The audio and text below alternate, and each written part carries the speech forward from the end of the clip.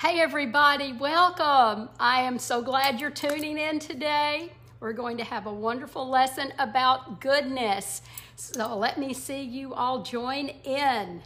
Oh boy, I love to see the names come up, and I love for you to comment after every lesson. I go back and read your comments, and it just warms my heart. And I love how you comment to each other, and that is a way to keep community going. So whether you are watching this with the large group at 10 o'clock on Wednesday morning, or you are watching it by yourself later in the day or in the week, please give a comment and respond to what others have said. That is a wonderful way to keep us all united and keep us together and to feel as if we are a part of a big group. So I hope you will do that. Well, I hope you'll indulge me for just a few minutes so that I can give you some jokes. These are corny fruit jokes, but you know, we're talking about fruit of the Spirit. And so indulge me, please. When is an apple a grouch? When it's a crab apple. I'm waiting for the bumps behind me, but they're not there. What did the apple skin say to the apple? I've got you covered. Silly, I know. What key do you use to open a banana? A monkey. Those are silly, but listen, we need to get off to a good start, and being funny and silly is a good thing, and that's our focus today, good and goodness. Now, let's review our list of fruit of the Spirit so that we can keep those fresh in our mind, and they are, say it with me, it is love, joy, peace, patience, kindness, goodness, faithfulness, gentleness, and self-control. All right, how many got 100 on that? Tell us, did you do it without looking? Those are the fruit we need to remember so that we will know to spill them in our lives. And in order to spill them, we have to have them, don't we? We have to have this fruit. Well, goodness is the fifth fruit of the Spirit. Now, the Greek word for that is agathosune. Agathosune. And, you know, in each lesson, I try to go back and give us words in the Hebrew or the Greek, the original language, because that tells us what the author really meant. And so in this case, the word goodness translates this: uprightness of heart and life. Upright. Now that word right means righteous. Righteousness, right living. And here's the other word that it means: beneficence. Beneficence. So Paul was describing this trait as doing something for others out of a righteous heart, out of our benevolence for others. Or how about this? Good-heartedness. Good-heartedness. We understand that word, I believe. And there is a line in a Christmas song that I think says it very well. So be good for goodness sakes. Be good for goodness sakes. Do you recall that? Yes, Jingle Bells. Who knew it had a spiritual meaning? I hope that changes the way you look at Jingle Bells. Be good for goodness sakes. Well, I thought it would be a good time, since we're in the middle of this study on the fruit of the Spirit, for us to look why it's really important to live a fruitful life. And so we are having a hard time sometimes being fruitful. But what we know is that it's not in our nature. It's not natural for us to do all of these, spill all of this fruit all the time. It's supernatural. And so those things don't come naturally to us, but it comes from supernatural guidance of the Holy Spirit. Now, I think we should go back and review once again why this is so important in our life. And to do that, we're going to see what Jesus said about good fruit. And so we are going to read out of Matthew 7, verses 15 to 20, the tree and its fruit. And here's what it says: beware of false prophets who come disguised as harmless sheep, but are really vicious wolves. You can identify them by their fruit. That is, by the way they act. can you pick grapes from thorn bushes or figs from thistles? A good tree produces good fruit, and a bad tree produces bad fruit. A good tree can't produce bad fruit, and a bad tree cannot produce good fruit. So every tree that does not produce good fruit is chopped down and thrown into the fire. Ooh, that's something for us to think about. Yes, just as you can identify a tree by its fruit, you can identify people by their actions. Now, that's what Jesus said. So here's his metaphor. It's you will be known by the fruit that you bear. That's how you'll be known. He tells us we're known by our fruit.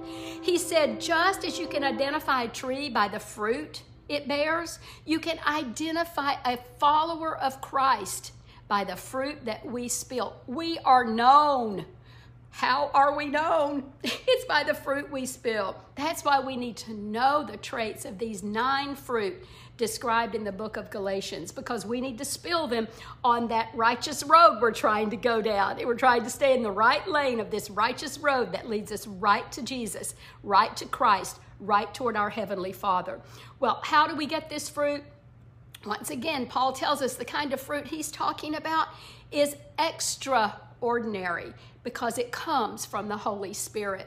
The Holy Spirit resides in us once we give our hearts and lives to Christ, and the Holy Spirit is what empowers us to live extraordinary lives. Well, we've seen in this study that the fruit was modeled by Jesus in his ministry on earth.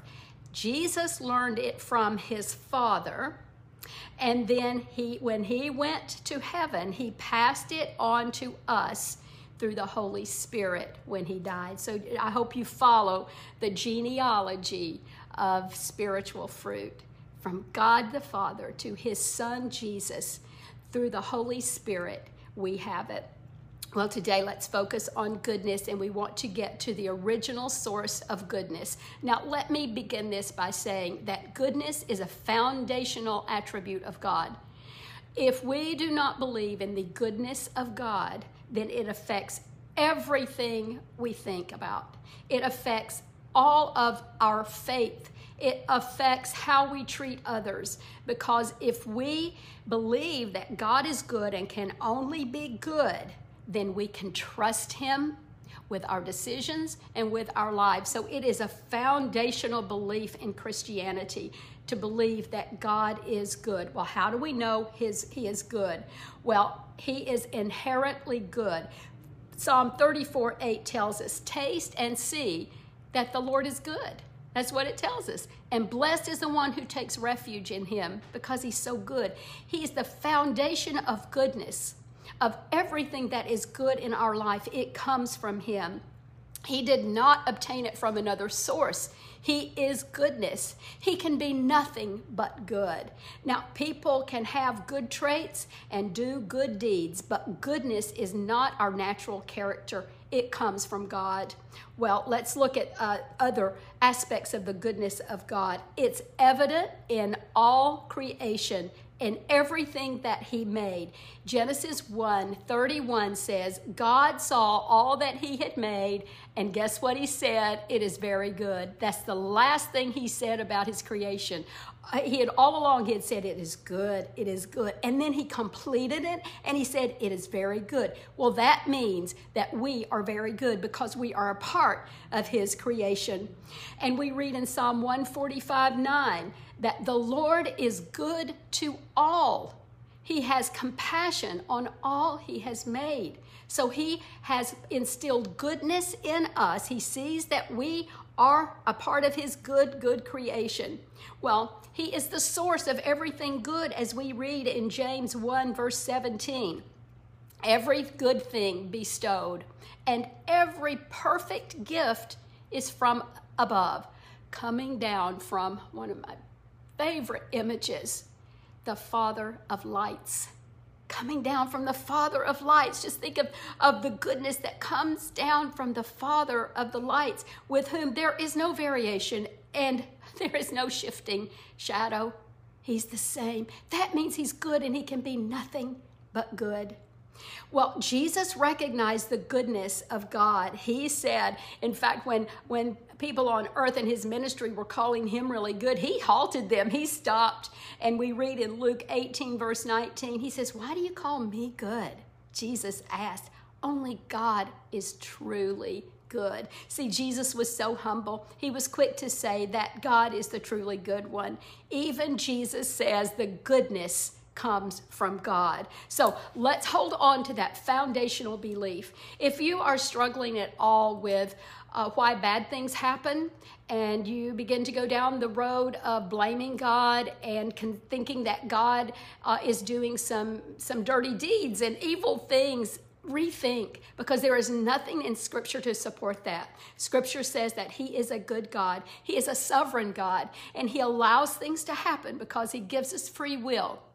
But God is knitting all of that together to come together for good to those of us who love him. That is his promise. So this is the foundational belief that we need to focus on right now. Now we're going to move into another segment of the lesson as I show how Jesus demonstrated goodness. What did Jesus think about it? How did he show what goodness is?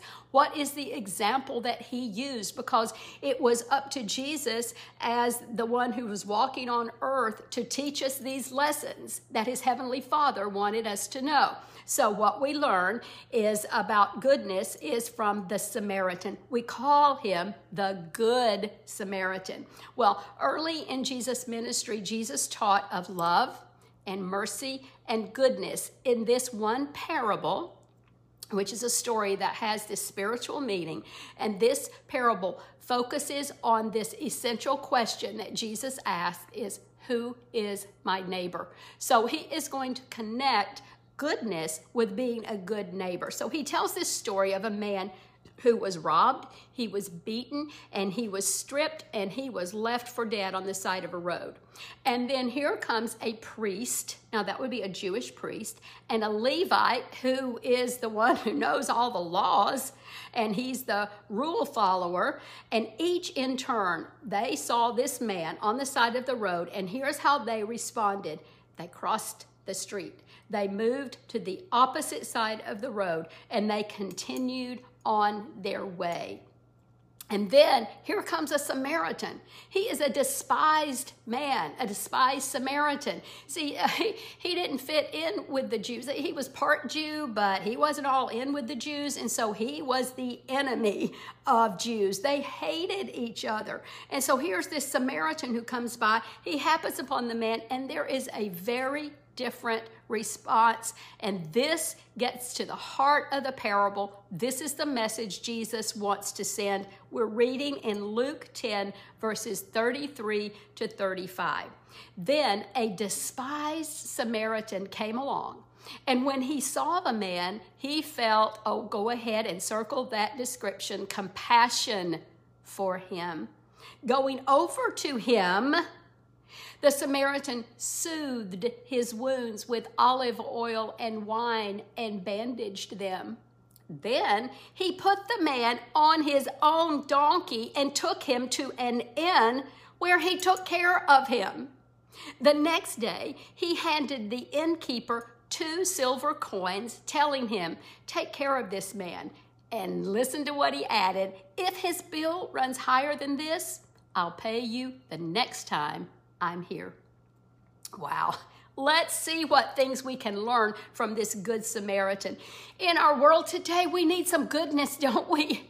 We need goodness. Can I get an amen from that? We need to focus on goodness. And so we want to learn from the Good Samaritan how to be good and what are the traits, because this was important enough for Jesus to teach it, wasn't it? So let's look at, and I've given you a whole lot, I think maybe 9 descriptions. So let's go with number 1. The Samaritan felt compassion. Well, when we allow the Holy Spirit to flow through us, he will give us compassion. We can't always do it ourselves. It's hard sometimes. It's hard to be merciful. It's hard to show love and compassion to people because, to be honest, many of us would have gone by this person in need and we would have said, well, he shouldn't have been, and we would fill in the blank, driving on the wrong side of the road. He shouldn't have been drinking. He shouldn't have been, he shouldn't have been, he shouldn't have been, and we would have kept going. Does that speak to anybody? Anybody else but me? Because it requires us to have a supernatural compassion. This is what the man said. So here is our test.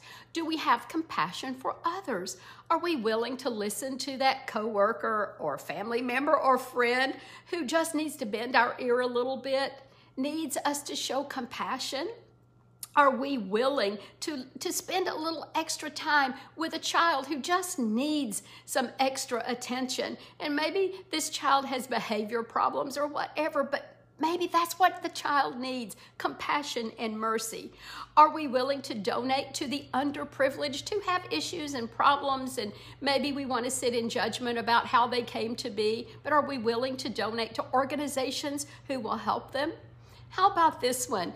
Are we willing to show compassion and do this? Be slow to speak and quick to listen to those who have a different opinion or those who are different, just because we want to show some compassion to them? Well, those are our compassion test. Where are we on that scale? You know, y'all who have heard me many times know that I use continuums a lot. On a scale of 1 to 10, where are you on compassion? You know, in our studies of spiritual gifts, these are the gifts the Holy Spirit gives us, and we're each given at least one. And we do tests of 23 of them to see where we fall. And mercy is on one of those. You know, mercy's down in the bottom of my list. It's hard. It's hard for me, but I'm still compelled to show mercy to people. So it's harder for some of us than others. And here's what we want to be careful of: not judging people when gifts are hard, because things that I'm gifted with, you may find hard. And so we never want to judge each other, but we are all responsible, according to this, to show compassion. Well, number 2, the Good Samaritan was willing to get involved. Look at what he did. The Samaritan treated and bandaged the wounds. He set that injured man on his own donkey, and he took him to an inn and cared for him through much of the night. You know, he was in, wasn't he? He was in deep. The Samaritan could have said to himself, you know, I give regularly. I make donations to the church. Oh, I have given to the Samaritan Center. I've done that. I've given to all the local charities. I give to all the mission things at the church. I've done my part. But he didn't say that. As the scripture said, he had compassion and he acted on it. He not only saw, but he acted on it. He did something about what he saw. He obeyed a whisper. Oh, does that get to anybody? You know, when we hear that little voice, it says, you need to do this. Step in, get in. Do we become willing participants when we learn or see or hear of others' needs? Because when we do that, we are showing goodness. All right, the Good Samaritan gave his time. He interrupted his journey and took care of the man at the inn overnight. Surely he had obligations. He was on his way somewhere. You know, there were perhaps people waiting for him, yet he tended to the man overnight. Perhaps to make sure that the man was stable before he continued his journey. You know, not only that, he promised to return and settle up the account with the innkeeper on his way back through, or the next time he was there. Time. It is a commodity we hold as so precious. We often forget to expend it, don't we? Number 4, the Good Samaritan ignored racism. Well, to the Jews, a Samaritan was more revolting than a Gentile. A Gentile was a pagan. A Gentile was a non-Jew. See, a Samaritan was half Jew. And even though he was considered a despised Samaritan, he rose above such shallowness to care for a fellow human being. You know, he avoided the race. Racism is quite prevalent today, isn't it? Pastor Nathan has encouraged us to read this book. It's called The Lead Anti-Racism Challenge.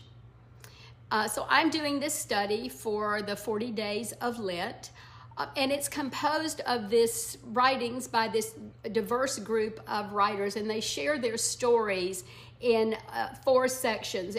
One is called Listen, the next is Embrace, the next is called Advocate, and the 4th one is called Dream.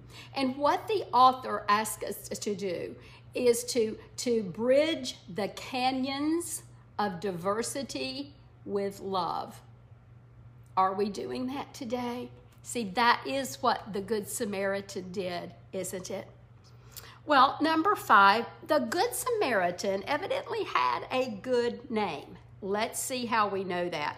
You know, we wonder if he had been to the inn before and he knew right where to take him. Maybe he had paid for somebody else's needs at that inn. But here's what we know. The innkeeper trusted the Samaritan to come back and pay for the remainder of the bill. So the innkeeper knew that he had proven trustworthy. Are we doing that?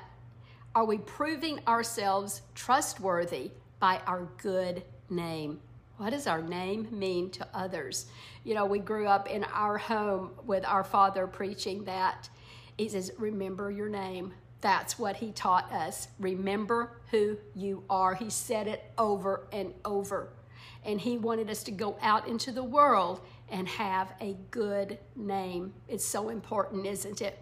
Well, number 6, the Good Samaritan used what he had. He used his oil, his wine, and his donkey. He just had those. That was just there. You know, the part of the story is not this. He ran around frantically collecting things. He didn't do that. There was an emergency, and he used what he had. He used his practical resources. What an encouraging message to us. Just use what we have. What do we have around the house that we can share with others? What do we have as we're on our way somewhere, or we're in the store, or in the church, or in a group, or whatever? We have things that we can use to minister to others. Number 7, the Good Samaritan was generous. Did you see that in the story? He poured oil and wine. Oh my goodness, valuable commodities on that victim's wounds. Oh my goodness. Now I just wonder if his wife had been there. Oh me, I'm trying not to be sexist, but you know, the majority of my audience would be women. And so does that speak to anybody? Would anybody say, oh no, we're supposed to have that tonight. Go slowly. Would that have happened? You know, this was an unexpected use of very costly supplies. On top of that, the Samaritan gave the innkeeper 2 denarii. Do you know that that is 2 days' wages? That's what he gave to use for the care of the man. And he told the innkeeper, I'll be back and I'll pay for whatever is left. He didn't know how long the injured man was going to be there. But I'm guessing because the text says they left him half dead, that he might be there a while. This man was generous. Number 8, the Good Samaritan was willing to get messy. Sometimes extravagant giving means doing something messier and harder than making a financial donation. Does anybody agree with that? I need to hear from you. Are you all out there? Yeah, need to hear from you. The kind-hearted Samaritan hoisted this bloody, beaten-up man on his own animal, not worrying about the filth, not worrying about the blood that he was going to have to clean up later. Just imagine that for a moment. Grace in action is often messier than we might be willing to become. Yeah. Oh, thank you for those responses. You know, it helps me to know that you're there. Thank you so much. Number 9, the Good Samaritan followed through. See, he left the man in capable hands, didn't he? This was the turnover. He turned him over into capable hands. He did what he could, and then he turned the matter over to others. And at the same time, he promised to stay engaged in the process. Follow through is so important when we're helping others, isn't it? Now, those are some 9 things that we get out of this one story about goodness and what it takes. Wow, is anybody re-examining what it means to be really good to others? Because sometimes it's hard, isn't it? What we learn is that spilling fruit is not easy. It's not supposed to be easy. If it were easy, we'd see it everywhere, wouldn't we? Does that resonate with anybody? It would not be something that we see everywhere. But it's not easy. It's hard. Well, in our divided society, we need some good Samaritans. Are we looking? Are we looking to help? Are we looking for somebody who needs a neighbor? Are we too busy to be bothered? Do we have more important things to do? You know, we can be willing to get involved. We can do these things. We can avoid racism. We can live up to our good name, and we can be generous.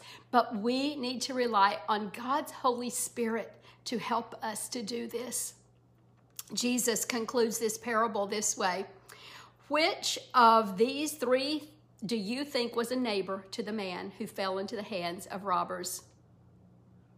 Just that question makes us think. We know the answer. It's the Samaritan who got involved and got dirty. What does that say about the other 2? What is God saying about that? Because I know I have been one of those who would walk to the other side. I know many times I can look back and see times when I ignored a need. I was one who crossed to the other side, and I'm held accountable for that. I hope this point forward, I am more tuned in to the Holy Spirit and that I won't walk to the other side. The expert in the law replied, here's the answer, the one who had mercy on him. That's the one that was good, the one who showed mercy. Jesus told him, all right, here's what the lesson is, go and do likewise. Go and do it. See, he says it takes being merciful and having compassion. Some versions say loving pity. So some say mercy, some say having loving pity. Wow. The Message says kindly. Now in that, we're hearing lots of different words. And so what some of you are saying, well, those are different fruits. This is the lesson on goodness. This isn't the lesson on kindness and love. And so let's not get too confused with the semantics, because let's just remember that all of these are just examples of what the Holy Spirit will empower us to do, and they're intertwined. So it's hard to say, oh, that's only a story of goodness. You know, we don't want to get that mixed up with other stories. I could have taught this story with many of the fruit. Do you all get that? They get intertwined. But all the fruit comes from the same source, the same tree, the Holy Spirit. All good acts are related to the same fruit. They all are connected, that one fruit of the Holy Spirit. So to be a good neighbor, we are to let the Holy Spirit produce love and kindness and goodness so that we can spill it on others. So he tells us to show mercy to others, and that's what goodness is. So then he gives this command, go and do it. You know, he didn't make a suggestion. Hey, y'all, why don't you just think about doing some good things? Can you imagine? No, he didn't say that. He said, go and show it. He said, do it. Wow, we need to pay attention to his words. Well, here's our question then. How are you going to spill goodness to others this week? How will you let goodness flow through you this week? Well, in thinking about showing goodness, let's reflect on how goodness has been shown to you. Wow, so I came up with some things to think about so that we are reflecting on how we see it, how we experience it. Number one, who has God used to show goodness to you in your life? Who has been good? You know, I can name so many people. So many of you out there have been so good to me. You show your love and your goodness and your kindness to me constantly, whether you are sending me a card, a note, an email. Back in the day, I would get hugs. Maybe one day again. I experience it. I've experienced from so many people in my life, and I notice it especially in times that have been really hard for me. I see the goodness of people. And so for those people who've been good, then if you're led, maybe write them a note. Write them a thank you note. Susan Higgins, our membership chair, has shared with me something that she did that was really a good deed, a kind deed to someone. And she may be too embarrassed to share that with everyone because she doesn't want to be bragging. But Susan, I'm asking you to share that with us because you, of all people, are one of the goodest people we know. And you, it started when you were young. And so I ask you to share that with us. We want to pay forward what people have done to us, and we want to thank them for their goodness. Now let's see about what behaviors we can learn from the Good Samaritan that we can put into our own lives. So let's think about the characteristics of the Good Samaritan. Which is the most difficult for you to show? Is it compassion? Is it the willingness to get involved? Is it being generous with your time? Do you have racism issues? What good can you do because you've established a good name, a good reputation? Have you taken an inventory of your resources? When you're out and about, do you have just what somebody might need? How generous can you be? Are you willing to get messy, to get your hands dirty? Do you follow through with your good deeds when they're needed? These questions get us thinking about the Good Samaritan mindset. Now, next, I want us to look for opportunities to be good. Remember what we're talking about with goodness. We've heard it comes from the Father. We've heard Jesus teach the importance of it. We've reflected on goodness we have received, and now we're going to be looking for opportunities to be good. Acts that take us out of ordinary goodness. We're going to be looking for opportunities to serve, maybe through Bible study groups like this wonderful WOW group, or through churches, your church, our church. And so we want to be on the lookout. And then when we read about them, we want to act. We want to listen to the whisper that comes to us, that prompts us. So that means we need to be mindful and we need to be paying attention.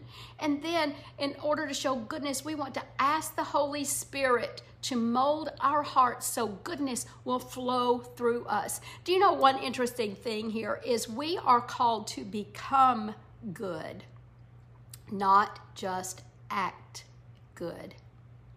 Become good. When the Spirit of God comes into our life, we are born again. It's a spiritual rebirth, and it changes our very soul. So the way we treat people should reflect that. The Holy Spirit is constantly producing good fruit in us. Think of it that way. It's not just like, oh, on Thursday I'll give her a dose of goodness. Think about how silly that is. No, he's constantly producing this good fruit in us. That means there are constant opportunities. Constant opportunities. Wow. Think about that. That we're constantly being exposed to be good. Well, let's be inspired by the Good Samaritan to do good deeds today. And here is an inspiring passage to remember. And let us not grow weary while doing good. For in due season we shall reap if we do not lose heart. Wow. Therefore, as we have opportunity, there it is, let us do good to all, especially to those who are of the household of faith. That is fellow believers. That's in Galatians 6. So this reminds us to keep doing good. Don't get tired of it. He reminds us to really be good to the fellowship of believers. Now that Good Samaritan story, that was an example of being good to others and to strangers, people we don't even know. But this verse reminds us to be good to those in our own circle, in our own church, in our own Bible study, in our own small groups, in our own household of faith. And then we need to lift each other and to encourage each other, to be good to each other. And in doing so, it causes us to continue our good work in the kingdom of God. It lifts us up.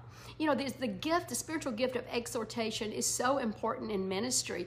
And we want to do that with each other so that we don't become discouraged, because that affects a ministry and causes people to leave ministry. And we all have ministry. I'm not talking about teachers and preachers only. I'm talking about all of us who have a ministry, a responsibility to do good to others. So let's continue to do good in what this wonderful WOW Bible study does, and that's to love and support and encourage each other and continue to show goodness, because let me tell you what that becomes. It is a cycle of goodness.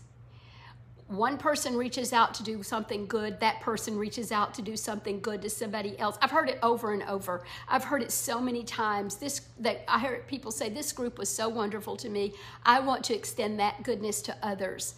And so that is the cycle of goodness, and that gets embedded into groups that are really following Christ and that are really tuned in. I think you all are liking that. It's so true, isn't it? The cycle of goodness is important to get into action, isn't it? And then let's take a look at your personal need to trust the goodness of God and to receive it. Did you ever get tired of spilling good fruit? Did you ever think, you know, I am knocking myself out with goodness, and I don't ever receive it? Does anybody say it? Or, wow, I'm going through my own rough time. You know, I'm going through all this, and I'm not sure God's showing up with his goodness to me. It's hard for me to see it right now. You know, I'm tired of this. I'm having my own crisis. Somebody be good to me. Oh, does that sound familiar to anybody?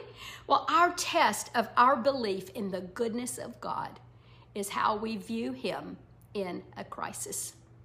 That's a test. When we're in our own crisis, do we trust in the goodness of God? Jesus told us we were going to face trouble, but he promised to walk through the fire with us. He will even carry us. And in the middle of that storm, we can still have joy and peace if we just anchor ourselves in this unchanging quality, the goodness of God. We want to hold on to this unchanging character of God because he is good all the time. Say it with me. And all the time, he is good. That is a foundational belief, even in the middle of our bad times. Sometimes in the wait, in the middle of our rough time, we begin to doubt. We begin to get discouraged. We don't see all the goodness. Well, that means our faith in him is slipping a little bit, isn't it? And here's what happens. The battle of the mind begins. This battle over our minds and our hearts begins. We might have thoughts that try to move us out of the right lane of the righteous road. That's what happens. Our mind begins to get us to move off of that right lane. It moves us over into the left lane. You know, the left lane where all the chaos is. And what the Heavenly Father wants to do is to keep us in that right lane, going right toward him, centered on him and his goodness, where he's saying, hold on, be faithful. Be faithful, because I am going to turn all things into good for you. If you just believe in me and hold on, have faith and trust in me, he will always, always be good. While always, always others are trying to distract us. They're trying to get us off of that right lane. There will be those who tempt us, and they will test us, and they will cause us to doubt. And we begin to think that God is not good after all. We tell ourselves sometimes that we're not good enough. We tell ourselves sometimes that I deserve more and I need more goodness, and I don't trust that there's going to be that goodness, and we begin to swerve out of that lane. And before long, we begin to doubt the goodness of God, and we veer into those left lanes of life. And this spiral of negative thinking is not from our good Father. The belief in the goodness of God is the cornerstone and foundation for knowing and trusting him deeply. So we want to stop that negative spiral and we want to shift our thinking. God is a good one who will turn our circumstances, our negative situations into good. He will take those left lane thoughts and he will guide us into righteous thoughts if we listen and obey. There is more. God fiercely pursues us. He chases us down with his goodness, regardless of our current situation. He chases us. He longs to fill us with his goodness and his joy. Now that's encouragement, isn't it? Especially if we're the ones in the need of a good Samaritan. Are you in the need of a good Samaritan? Are you going through this rough patch of any kind? You're feeling lonely, a prisoner in your own home, going through a health crisis, a financial crisis, a relational crisis. Whatever it is, he is chasing after you to give and show you goodness. Well, in order to make the goodness of God our lens to see in the middle of a hardship, we have to constantly renew our minds, recalling the testimony of his goodness that has stayed constant throughout all of history and throughout all of our own history. We want to hold on to the past goodness and claim the promise of his future goodness. See, we all have a testimony of God's past goodness. He's been good to all of us in various ways.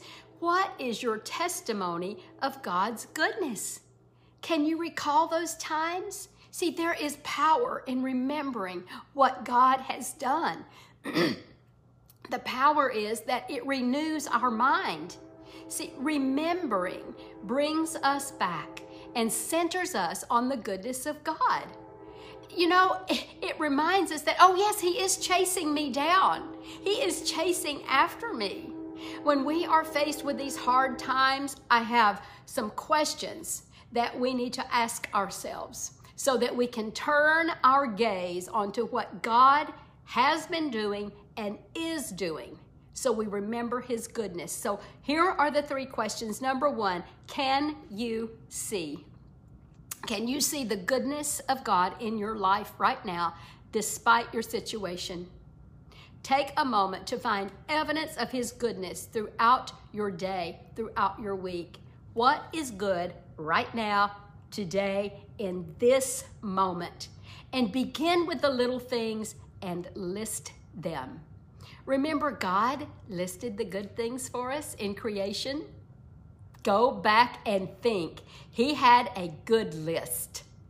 Do you recall a good list? We want to have a good list. So when you're in a bad spot, you see good. See, God's good list was like this. He saw light and said it was good. He saw air and water and earth and plants and animals, and he said it is good. That was his good list. And he said, all creation, when it's finished, is very good. That's a good list. Can we do the same? Can we call out? We can begin with just those things. Oh, it's light today. It's beautiful. The sun is shining. That is good. It's going to be a good day. That's how we spend our time, by thinking this is going to be a good day. Can you start every day by seeing his goodness? Okay, next, can you hear? If you can't really see the goodness of God right now, can you hear what he is saying to you about your situation? And to hear, then we want to go back and remember to hear the promises he has made in Scripture. So I've given some to you in your handout. 2 Timothy 1 verse 7 says, "For God did not give us a spirit of fear, but of power and love and self-control." We tell ourselves that. We hear him telling that to us. Psalm 62 says, Let all that I am wait quietly before God, for my hope is in him. He alone is my rock and my salvation, my fortress where I will not be shaken. Hear that voice. John 16, when the Spirit of truth comes, he will guide you into all truth. He'll show you truth. Jeremiah 29:11, for I know the plans I have for you, says the Lord. They are plans for good and not for disaster, to give you a future and a hope. That you can hear that. And Matthew 11 says, come to me, all you who are weary and you're burdened, and I'm going to give you rest. You just take your yoke upon me and learn from me, for I'm gentle and humble, and you're going to find rest in your souls. Can you begin to hear his promise? Number 3, can you remember? If you are blinded by your circumstances, and you can't, if you're blinded by your circumstances, and you can't see for some reason, and if you are struck deaf and you can't hear what he is saying, you can always remember what he has done for you in the past. So take a moment and reflect on all that God has done in the past, days, hours, months, weeks, years, whatever, and celebrate his goodness in the past, in the moments that you're struggling right now. Remember his goodness. And then the last one is, can you say? Can you say out loud, God is good? Did you know that what we say and what we do will cause us to feel?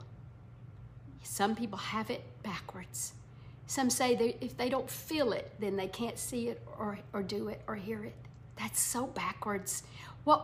When we say God is good and we do what is good, we begin to feel good. Did anybody need to hear that today?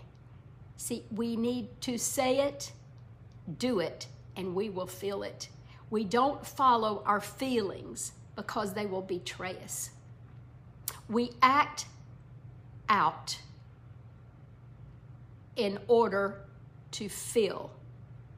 We act into feelings. So we've seen God's goodness. We've heard him talk of his goodness. We're remembering his goodness. And now we're going to say it out loud. We're going to say out loud that he is good. So right now I want you to say with me those lyrics to that beautiful praise song that we often sing. God is so good. God is so good. God is so good. He's so good to me. Say that with me again. Keep that in your mind. God is so good. God is so good. God is so good. He's so good to me. You can accent different words. Every time you say it, the message is the same. God promises to pursue us with that goodness. He chases us with it. How do I know that? Because that's not a slogan. That is a foundational truth. His word tells me this in Psalm 31:19. How great is the goodness you have stored up for those who fear you. Look at this next one. You lavish it on those who come to you for protection, blessing them before the watching world. See, he wants to lavish us with his goodness. He wants to bless us while the world is watching. Wow, what a call to be faithful to him, because he lavishes us and he pursues us. How do I know? Again, it's in Psalm 23, verse 6. Surely your goodness and unfailing love will pursue me.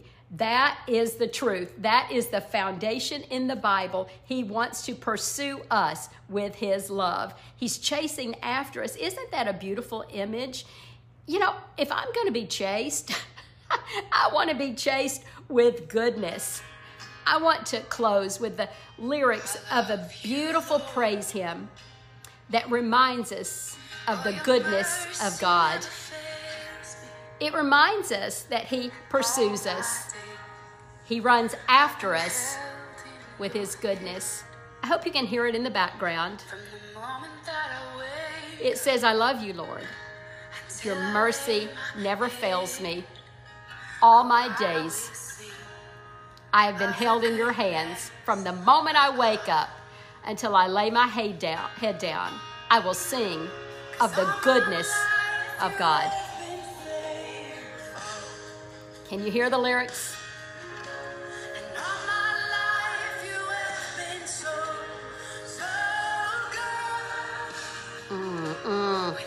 With every breath I am able,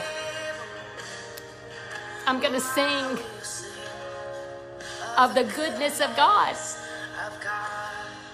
I love your voice. You know, he's led me through the fire.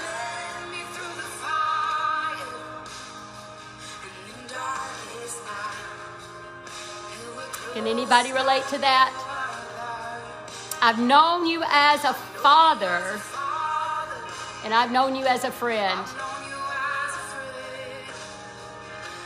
And I have lived in the goodness of God. I hope you're singing it. All my life, you've been faithful. Yes. And what else? Have been so what? So good. Yes. And here's our promise. With every breath that I am able, I am going to do what? This is our promise. I'm going to sing of the goodness of God. Oh, here it comes. It's running after. It's running after me. Isn't that a beautiful image? It's running after me. It's coming after us. I surrender now, and I give you everything. Why? Why do we do it? What an image. He's running after us.